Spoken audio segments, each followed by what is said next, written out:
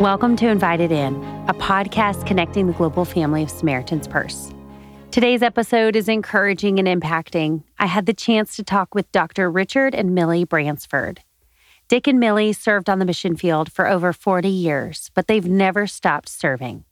They're longtime partners with Samaritan's Purse and have served in so many different capacities, from decades at Kajabe Hospital through World Medical Mission to the earliest disaster assistance response teams. They've truly dedicated their lives to service. This conversation hardly scratched the surface of their ministry, but I hope that you're challenged and bolstered to hear about their dedication to God's call in their lives.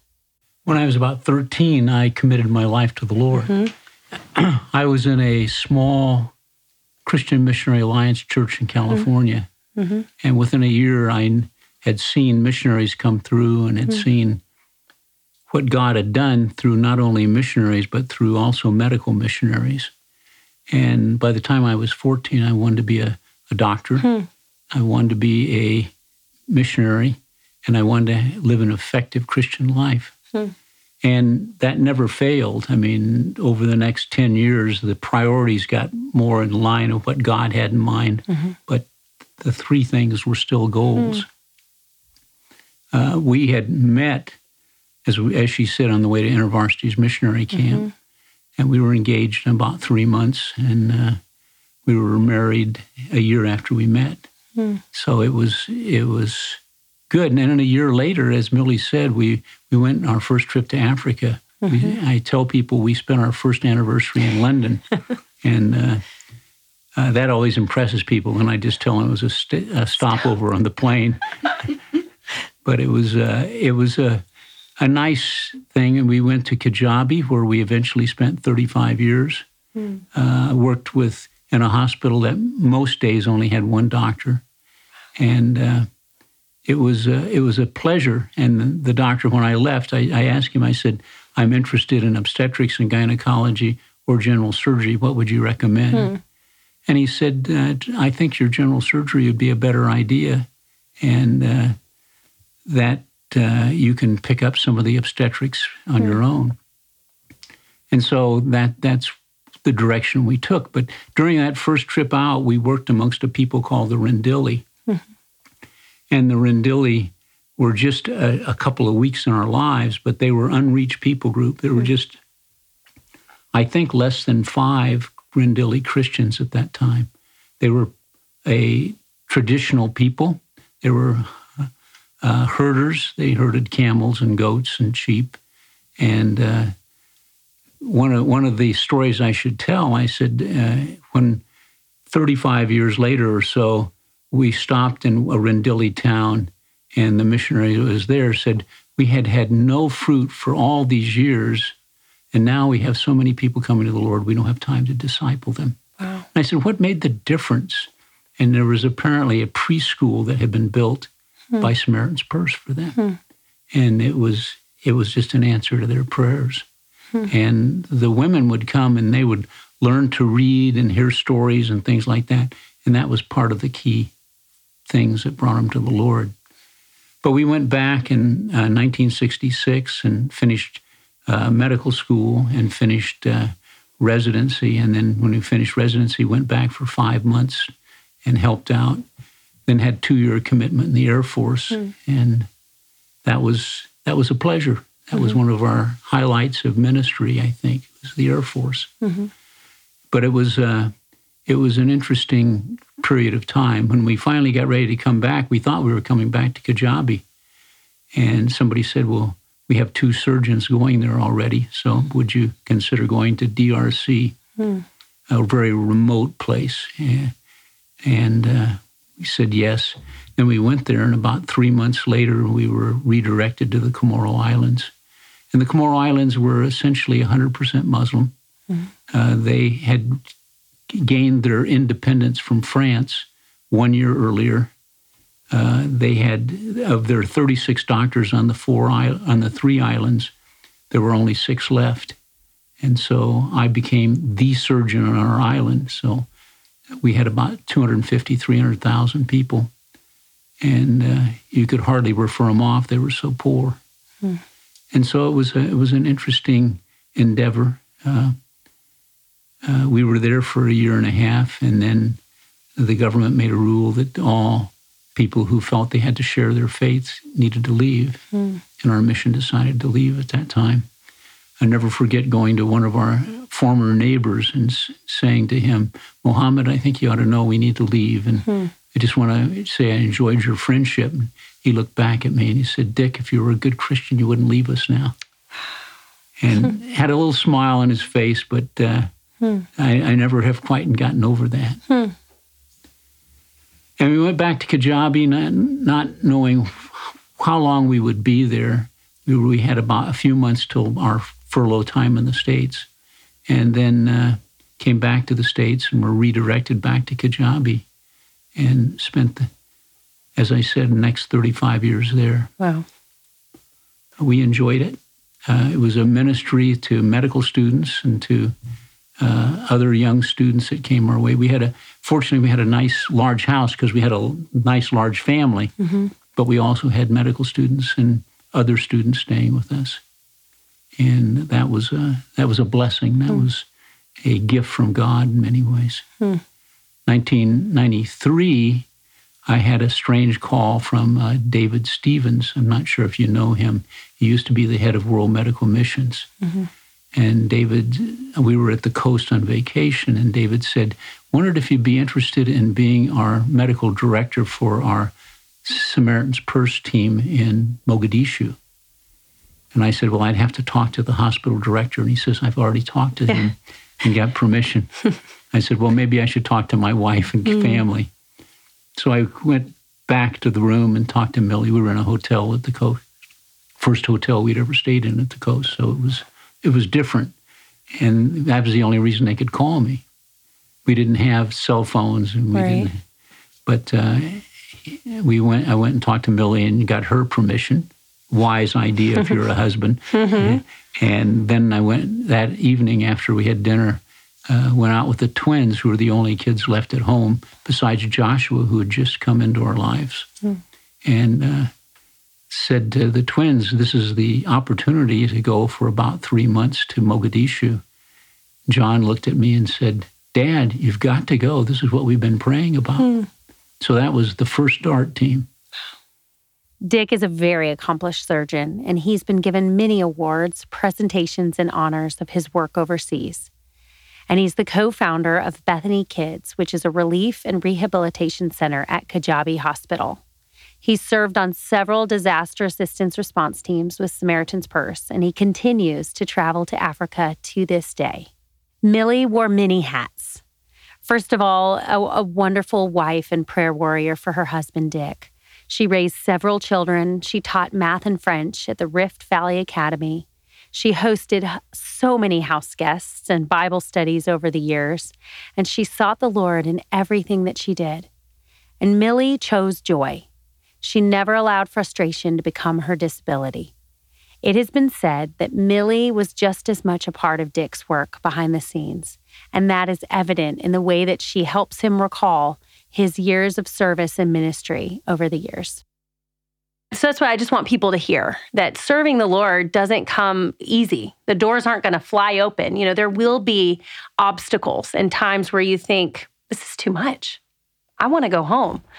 But if it's of the Lord, he will speak to both of your hearts. And I love how he did that over the time. So this is the first time, I know that the hospital that you partnered with, World Medical Mission worked with. So you knew of Samaritan's Purse, but this was your first DART experience with Samaritan's Purse. Did the family go with you? Did you go by yourself? Can you talk to me about those 3 months in that dangerous part of the world? The family did not go with us. They were in school. Millie was teaching at the time, but it wouldn't have been a good place for them to go anyhow. So we could not talk to them on the radio, but we could talk at them on the radio. So oftentimes during a week, we could get on the radio and talk about everything is going fine, et cetera, but they couldn't respond. That later also was true in Sudan. And you weren't supposed to talk on the radio, but we managed to talk Dr. Cooper how to put a shunt in. He had seen one before, but needed a little direction. So, Millie, what was it like? Obviously the Lord tenderly spoke to you early on, I'm sure all throughout. And I want to come back to raising kids on the mission field, but here he goes to a war zone, and you're not able to talk to him. What was that like, allowing him to go? Well, I had the twins to pray with me, and the three of us could pray for his safety, but most of all, that the Lord really would use him there. I didn't have fear. I think it was because of what the Lord had already taught me about his closeness to me and his desire to change me. I wanted to be more like him. And he wanted us to love sacrificially the way he did. Like it says in Ephesians 5:1. He gave me totally through nothing I was or could do, but he gave me a heart that wanted to serve where people were perishing without the Savior. And I wanted him to be there, for whatever he could do to represent the Lord Jesus in that situation. I mean, God worked in me in amazing ways during special times when he was in Mogadishu. And then later in 94, when the genocide broke out in Rwanda, our daughter Bethany wanted to be there to help. And she talked Dick into going with her. And they went with Samaritan's Purse to help in Rwanda. And she was still 20 years old. And even people in Kenya would look at me and say, how could you let your daughter go to Rwanda? And I looked at them and said, no problem. I mean, I have no fear about that because he wanted her to do that. And so she, and Dick went with her for the first 2 weeks, and Bethany ended up spending the whole summer in Rwanda and turned 21 in Rwanda during the genocide, and worked with the unaccompanied minors who had lost their parents. And she had 3 little babies actually die in her tent that she was caring for just to love them overnight, And then she and another fellow from the Harvard Medical School went with her. And so the two of them stayed in Kigali to clean up a house there for the people with Samaritan's Purse to live in, where 15 people had actually been killed there. And she and Steve was his name, also cleaned up the hospital so it could reopen to care for the people. She had a traumatic time, really. In a sense, it took her a while to just recover, but it was such a deep experience. And she kept a journal that, though I knew she was there and I knew how hard it was for her, just reading her journal just made me cry. But I could see how God used that in her life. It was then when she and Edward, her husband, were in Sudan during the bombing,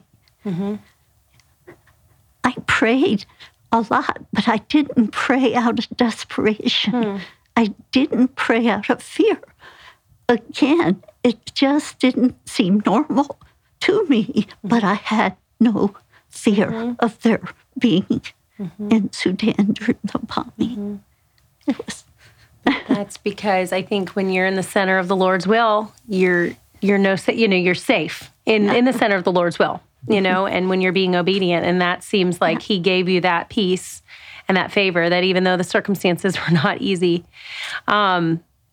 And I'm glad you shared that, because I was going to ask what it's like raising kids on the mission field, and how did it produce, I guess, resilience and godliness in them, which we're already seeing, because I love the way that your twins supported you going to Mogadishu. Of course, this is what we've been praying for. And then Bethany went with you to Rwanda. So obviously it produced character and just a resilience, but it also did the same in you as parents. So maybe can you tell us what it was like raising kids on the mission field? Because I think that's, people say, oh, I can't do that to my kids. They want to spare them, but actually it sounds like it enhanced and blessed your family and your life. Can you maybe share, and you've shared a little just in the faithfulness, but what was it like on a day-to-day basis, and how did you see, I guess, the opportunities to serve as a family? How did it grow you being on the mission field?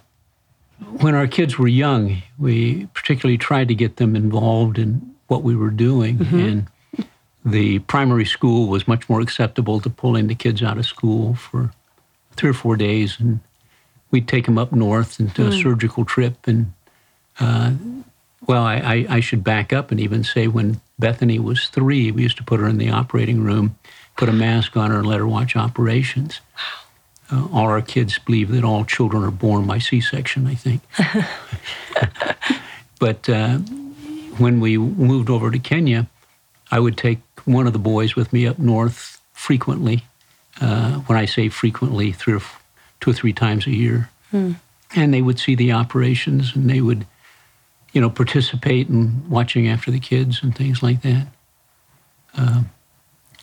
And then later, as they got older, they would go a little bit more independently. I mean, Susie, John's twin sister, went up to Tonj in Sudan, and that was a tough place at that time. And when I first went to Tonj, you'd still see human bones on the ground, and that was different. That was different. But each of them got their own call. I mean, each of them has a unique. I mean, one of our twins is hoping to go back to Kenya to work as a chaplain. The other his twin sister is married to a pastor of a rescue mission.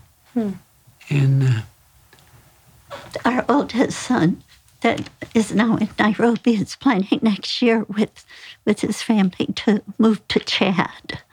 Wow! So they'll be in Chad. But the wonderful thing is, when we had to leave the Comoro Islands, he and his wife initially worked in Tanzania and then in Uganda, but then they went back to the Comoro Islands and were there 15 years before moving to Kenya. So even though we weren't allowed to stay in the islands, our son and his wife went there and did a marvelous job, I think, training people to work in unreached people group situations. So you did pass that baton. I love that. Yes. And I think I read a quote that you wrote about making disciples, and I didn't write it down exactly, so I'm probably going to ruin it.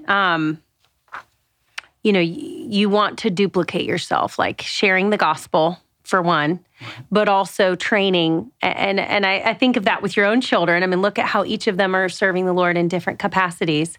But that was a big desire for you, was to teach and to make disciples, both spiritually, I mean, most important, but also medically.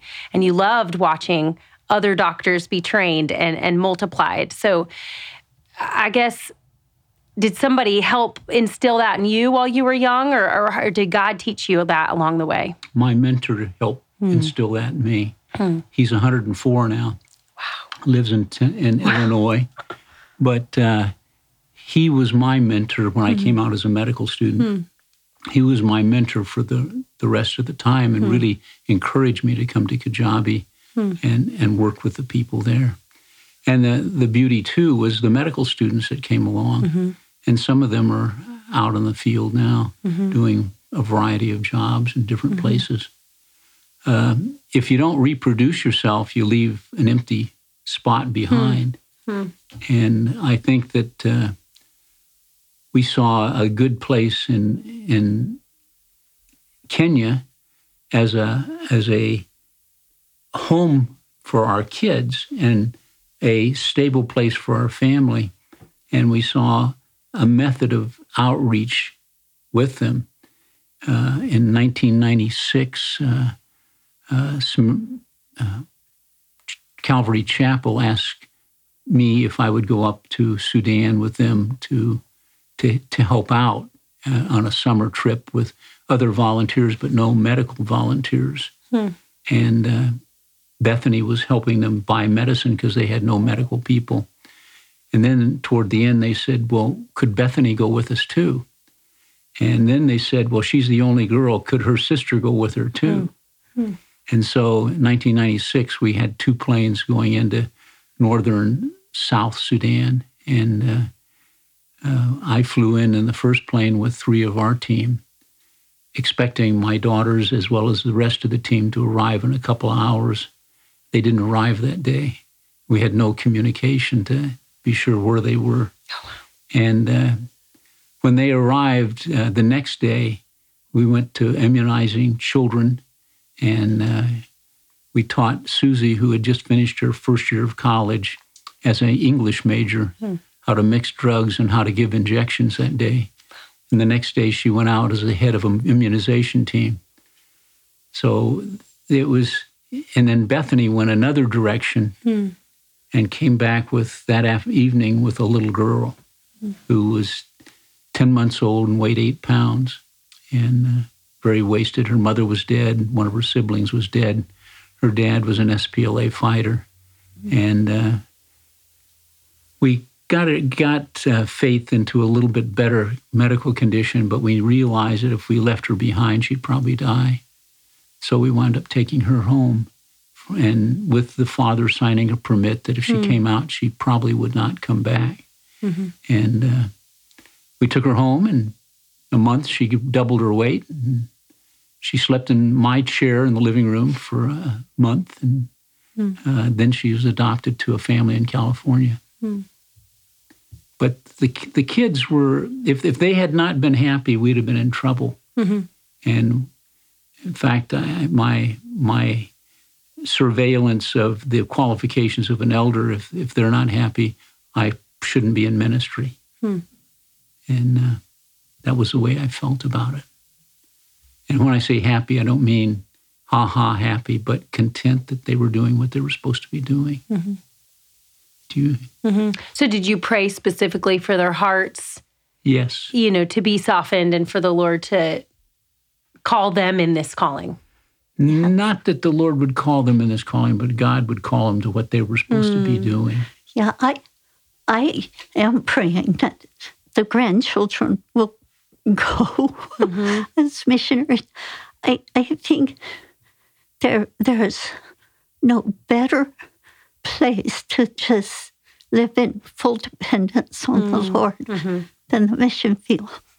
And I feel that our kids had the environment that kept them from worshiping things of the world, the idols. I think we had an easier job as parents by being able to raise them in Africa instead of the U.S. Because we had lots of support all around us. The people who were teaching them, the people who were coaching them in sports, they all loved the Lord. And we had churches that supported us for some still. But the churches had groups of people that prayed for our family. So our kids had lots of people praying for them. And I think it's really crucial here in families for the grandparents to take on as their number one responsibility to pray for their grandchildren. I pray for them all the time. I have 18. But I think that's so crucial to have prayer behind them, especially in this culture. I think my job was easy where I lived. I love living in Africa. Because you were stripped away from so many distractions too, I'm sure, that we have here. Yeah.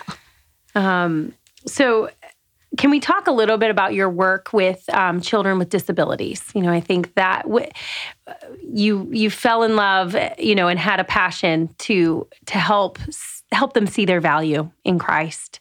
And we have a little boy that was born with microtia, and he's from China. And I think my heart breaks for parents in parts of the world that disabilities are deemed a curse. Yes, a curse. And so they are either pushed out, anyway, I guess, so I love the fact that you saw their value and you taught people that they are valued. They are created by a creator. So can you talk to me about how the Lord impressed that on your heart and the surgeries and the work that you did there? In about 1982, or early 80s at least, we went, Millie and I, with our twins who were preschool at the time, drove down to a place called Kajiado that had a hostel for disabled children with adjacent schools that they could attend if they could walk that far, if they could get there that far. And the nurse there was very clever, and she took us on a tour. She took us to the kitchen and took us to the clinic and on around. And the final one was the preschool. And they opened the door into the preschool, and there were about 30 kids in there. And there were braces and crutches all over the floor. And she showed me this, and these were mostly polio at the time. And she took us outside, and then she looked at me and said, "Can you help me?" Now, that was not a scientific, intellectual thought for me, in that I had never even thought about working with disabled kids. But I said, surgeons are very proud in some ways, so I couldn't tell her I didn't know. I'd never seen an operation on a disabled child, but I said, we'll try. And we had, we started. And we started simply. A few years later, we had operated on 1,000 cases of polio and done 2,000 operations on those patients. And polio led to club feet, led to burn contractures, led to cleft lips, led to, and so on. And it was just not that we were that skilled, but there was nobody else in the country hardly doing those operations. And so we began, and we didn't have the means at the time, but various things came along. And two old ladies from Europe came by one day and wanted to know what we were doing with club feet. Or what we were doing with disability, and I showed her some numbers and showed how we were growing a bit. They thanked me and left, and about 2 weeks later, I get a letter in the mail saying, "Here is 500,000 shillings," which was not as much as it sounds like, and whenever you use that up, ask for more. And then the Christoffel Blinden Mission offered to help through individual aid.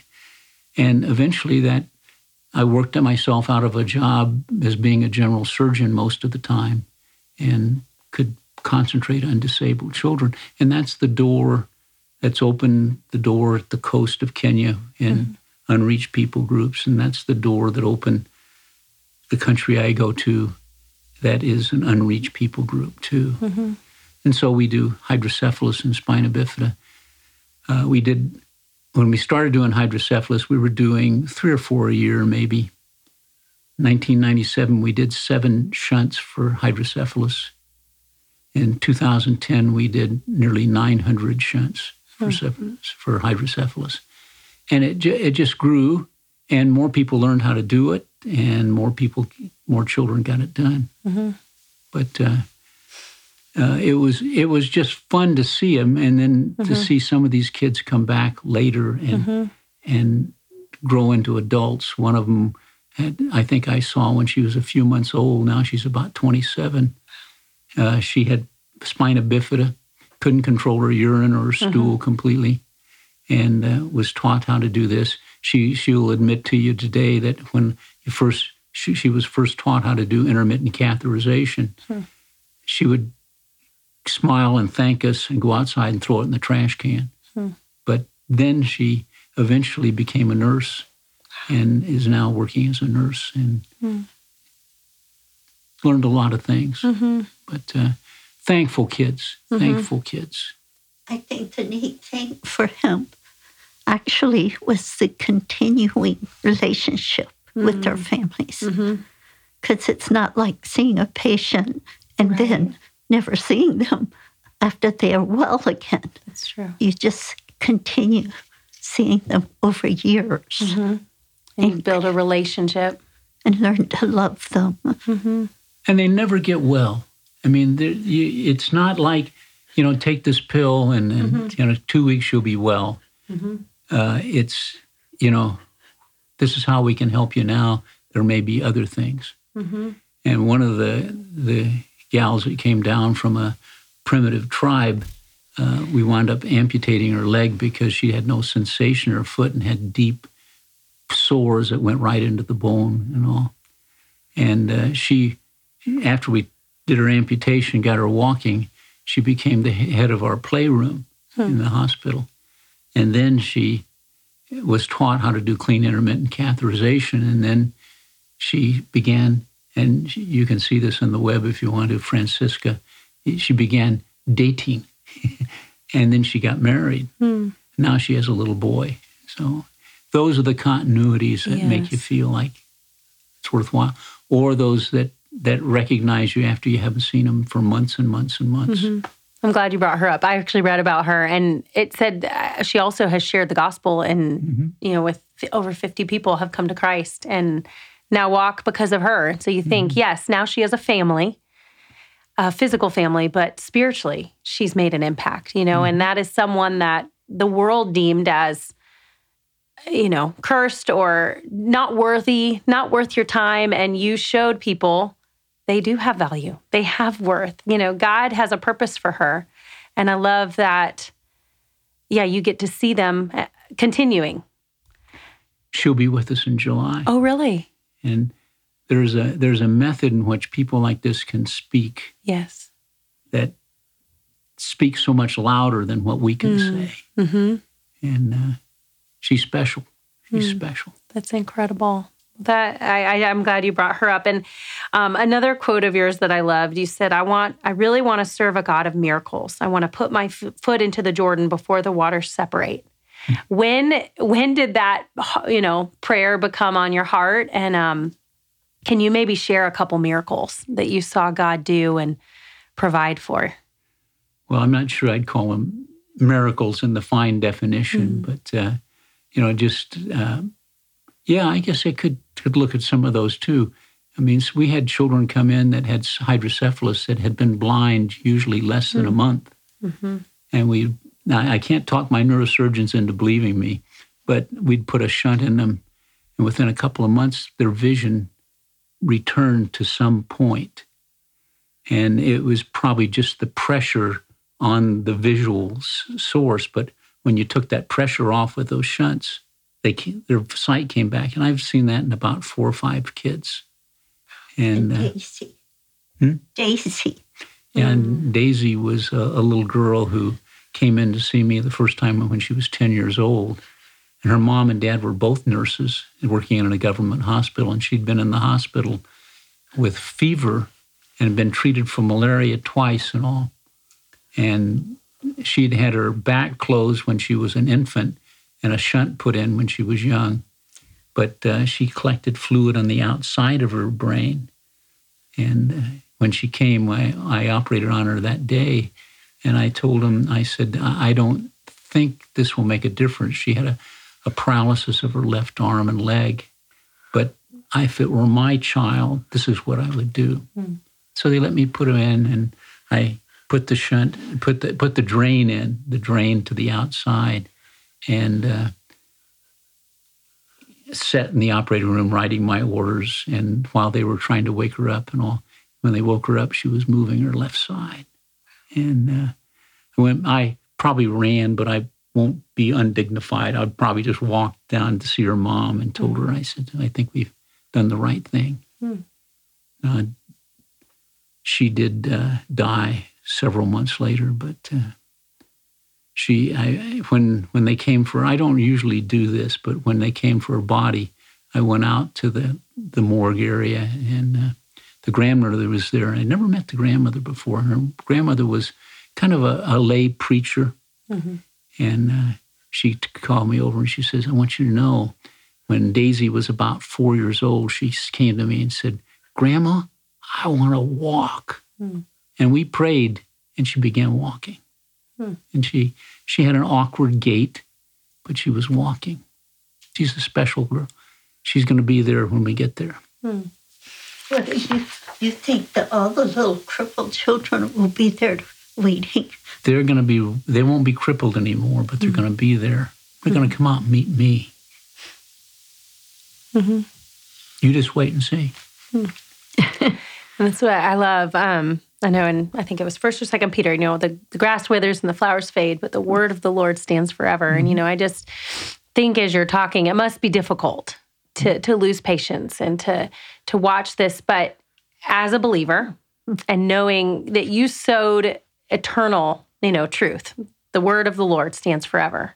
And like you said, you'll see them one day in eternity. So I guess, what has the Lord taught you in that? Losing patience and knowing that what you do here and physically is important, but spiritually is more important. 2004, we hired a new chaplain. Her name was Mercy.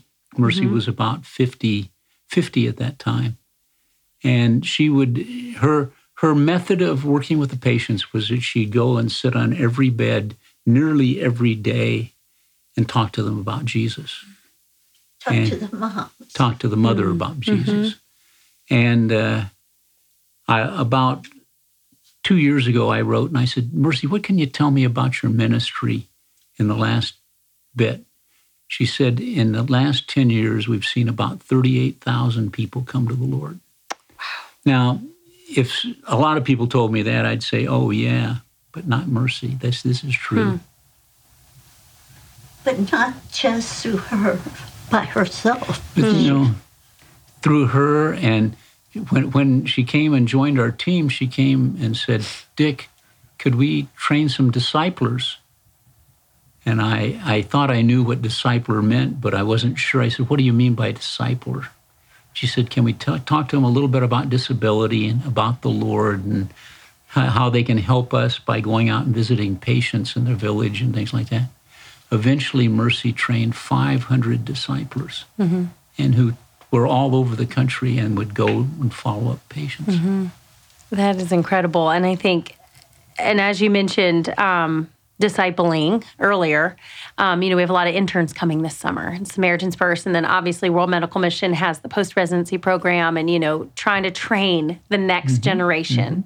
So maybe what would you say to people feeling called to serve? Obviously the Lord's word kept you in, but did you always have people, mentors, people in your life, books? What kept you staying the course and staying faithful over your many years of ministry? Well, I learned early that you had to feed yourself spiritually to a certain point. And that came through books and tapes and I guess it would be CDs or podcasts today, but it came through a lot of methods. And that came through prayer. And having visitors come, invited, having people pray for you and your kids and thing. What else would you say, honey? We did have guests that came that really fed us spiritually. Whenever the school, Rift Valley Academy, would have Spiritual Emphasis Week, we volunteered to keep the speakers. Whenever any people came along, we invited them to our house. And we always had 16 beds available for people. So we had multiple guests that were so rich in teaching. When we came here and people said that when missionaries come visiting here, they put them in a hotel, I thought, what a waste. I mean, these are people who should be speaking into our lives and to the lives of children, too. Yeah, because our kids benefited from having people, wonderful examples and role models, as well as speaking truth. Well, it's just great. But just spending time with the Lord daily, early, first thing. And devotions with our kids. And we got into a kind of a silly phase in which we said to the kids, do you have any particular type of prayer time? He said, well, we could have pop-up prayers where you'd have to stand up to pray. And we could have fisherman prayers in which we cast out the nest for unreached people. And we could have wise men's prayers where we get down on our knees and pray together. But the kids loved it. Writing all this and down. Each one of them, there's some beauty in having, we had 5 kids at the time and then the 2 of us. So everybody had a night each week. And they could choose the type of prayers. And we had a devotional book we would go through. I do love it. And that's why I love you sharing your time. And I feel like we've already talked a long time, but we could talk for hours and hours and hours. And I just want to glean from all of your stories and your wisdom. So maybe we can have you back in on another time because I know it's already been an hour.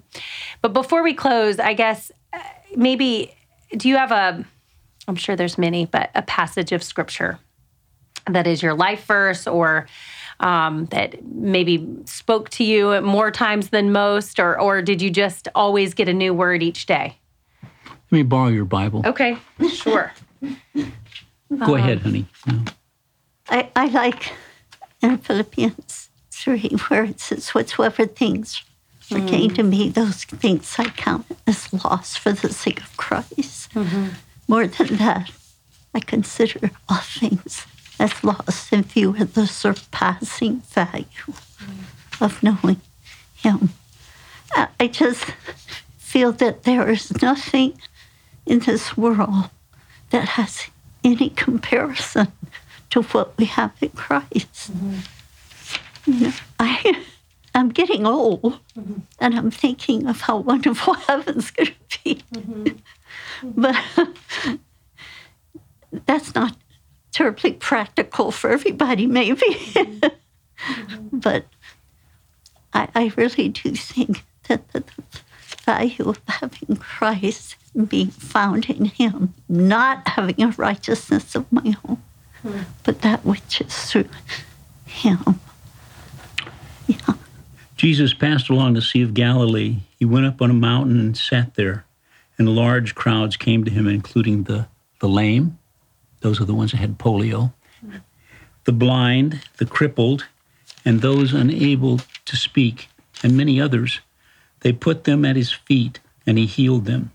So the crowd was amazed when they saw those unable to speak talking, the crippled restored, the lame walking, and the blind seeing. Now, if it ended there, we'd be in trouble.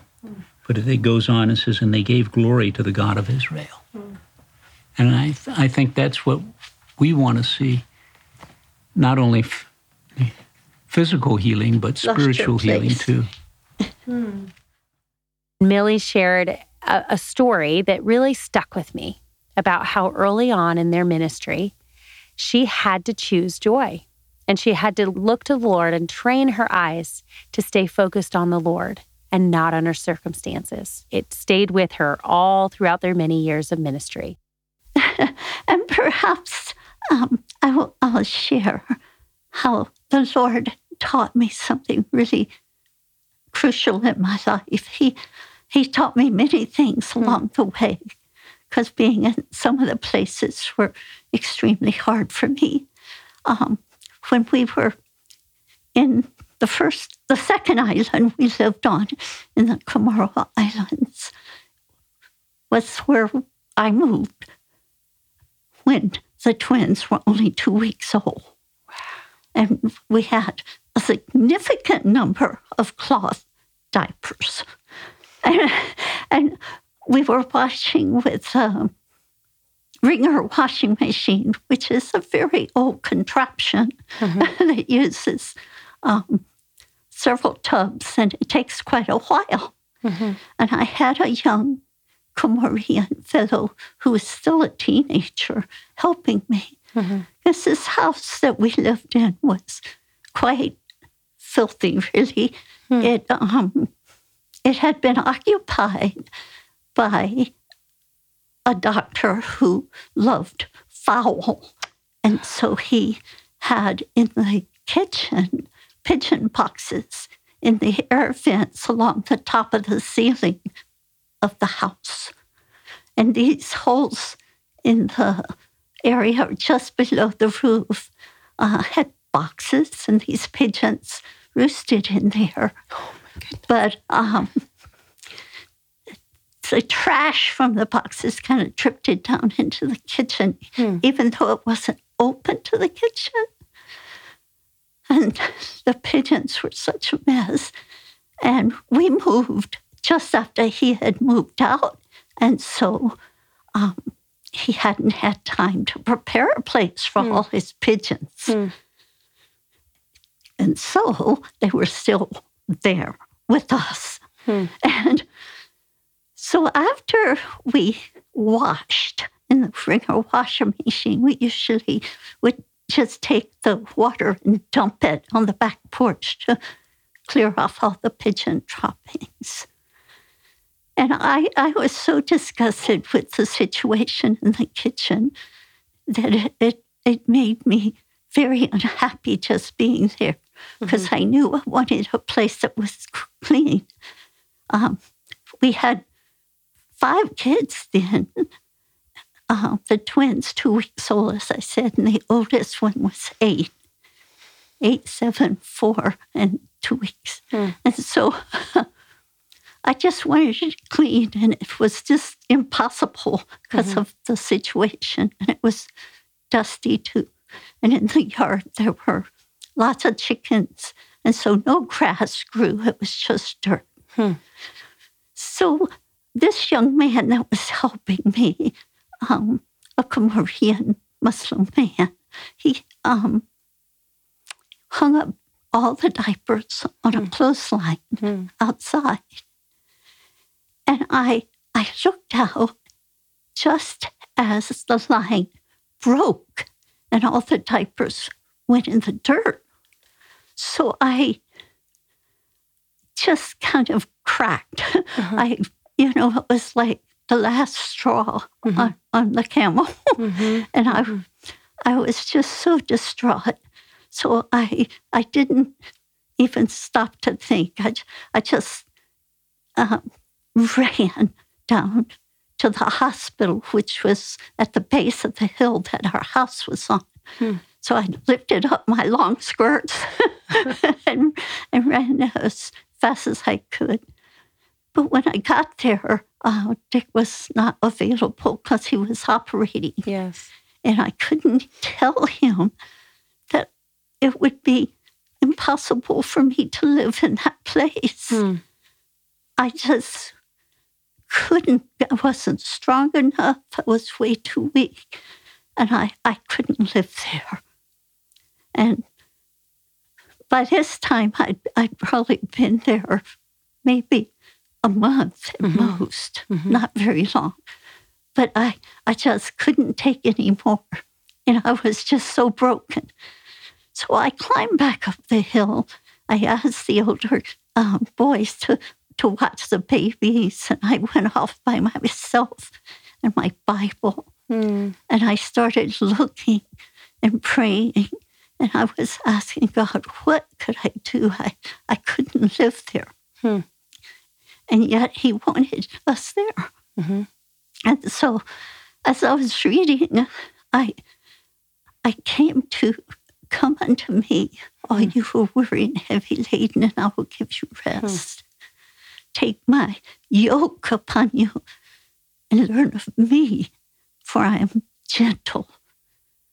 And I will give you rest for your souls. He put the rest and the yoke together. He said, for my yoke is easy and my burden is light. And that stuck with me. And then I picked up a book, and I came to a chapter that discussed these verses, and it talked about Jesus had been a carpenter in the carpentry shop before he started his public ministry. And he made yokes for oxen, but he made them to fit them. They were custom made, so they wouldn't rub wrong, they wouldn't irritate, they wouldn't irk the ox. And because it fit them, they could work and not be irritated. And I saw myself with a yoke, and I felt like God has given me a yoke that fits me, and he is in the yoke with me, because normally an older one is helping a younger one learn, and I needed lots of teaching. So because he showed me that, I was so changed. It transformed me because my perspective became the fact that he was concerned that my yoke didn't irritate me, but it would fit me, but it would make me close to him. And I was so excited about that.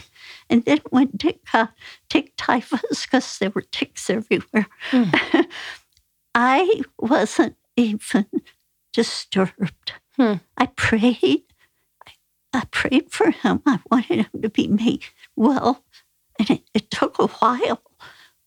But my perspective on everything that was brought into my life, I could see it then as part of the yoke that God had prepared for me.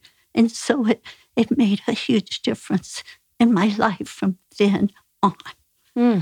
And that's the one key thing in my life that has made all the difference in the world, because I saw God's purpose for me differently.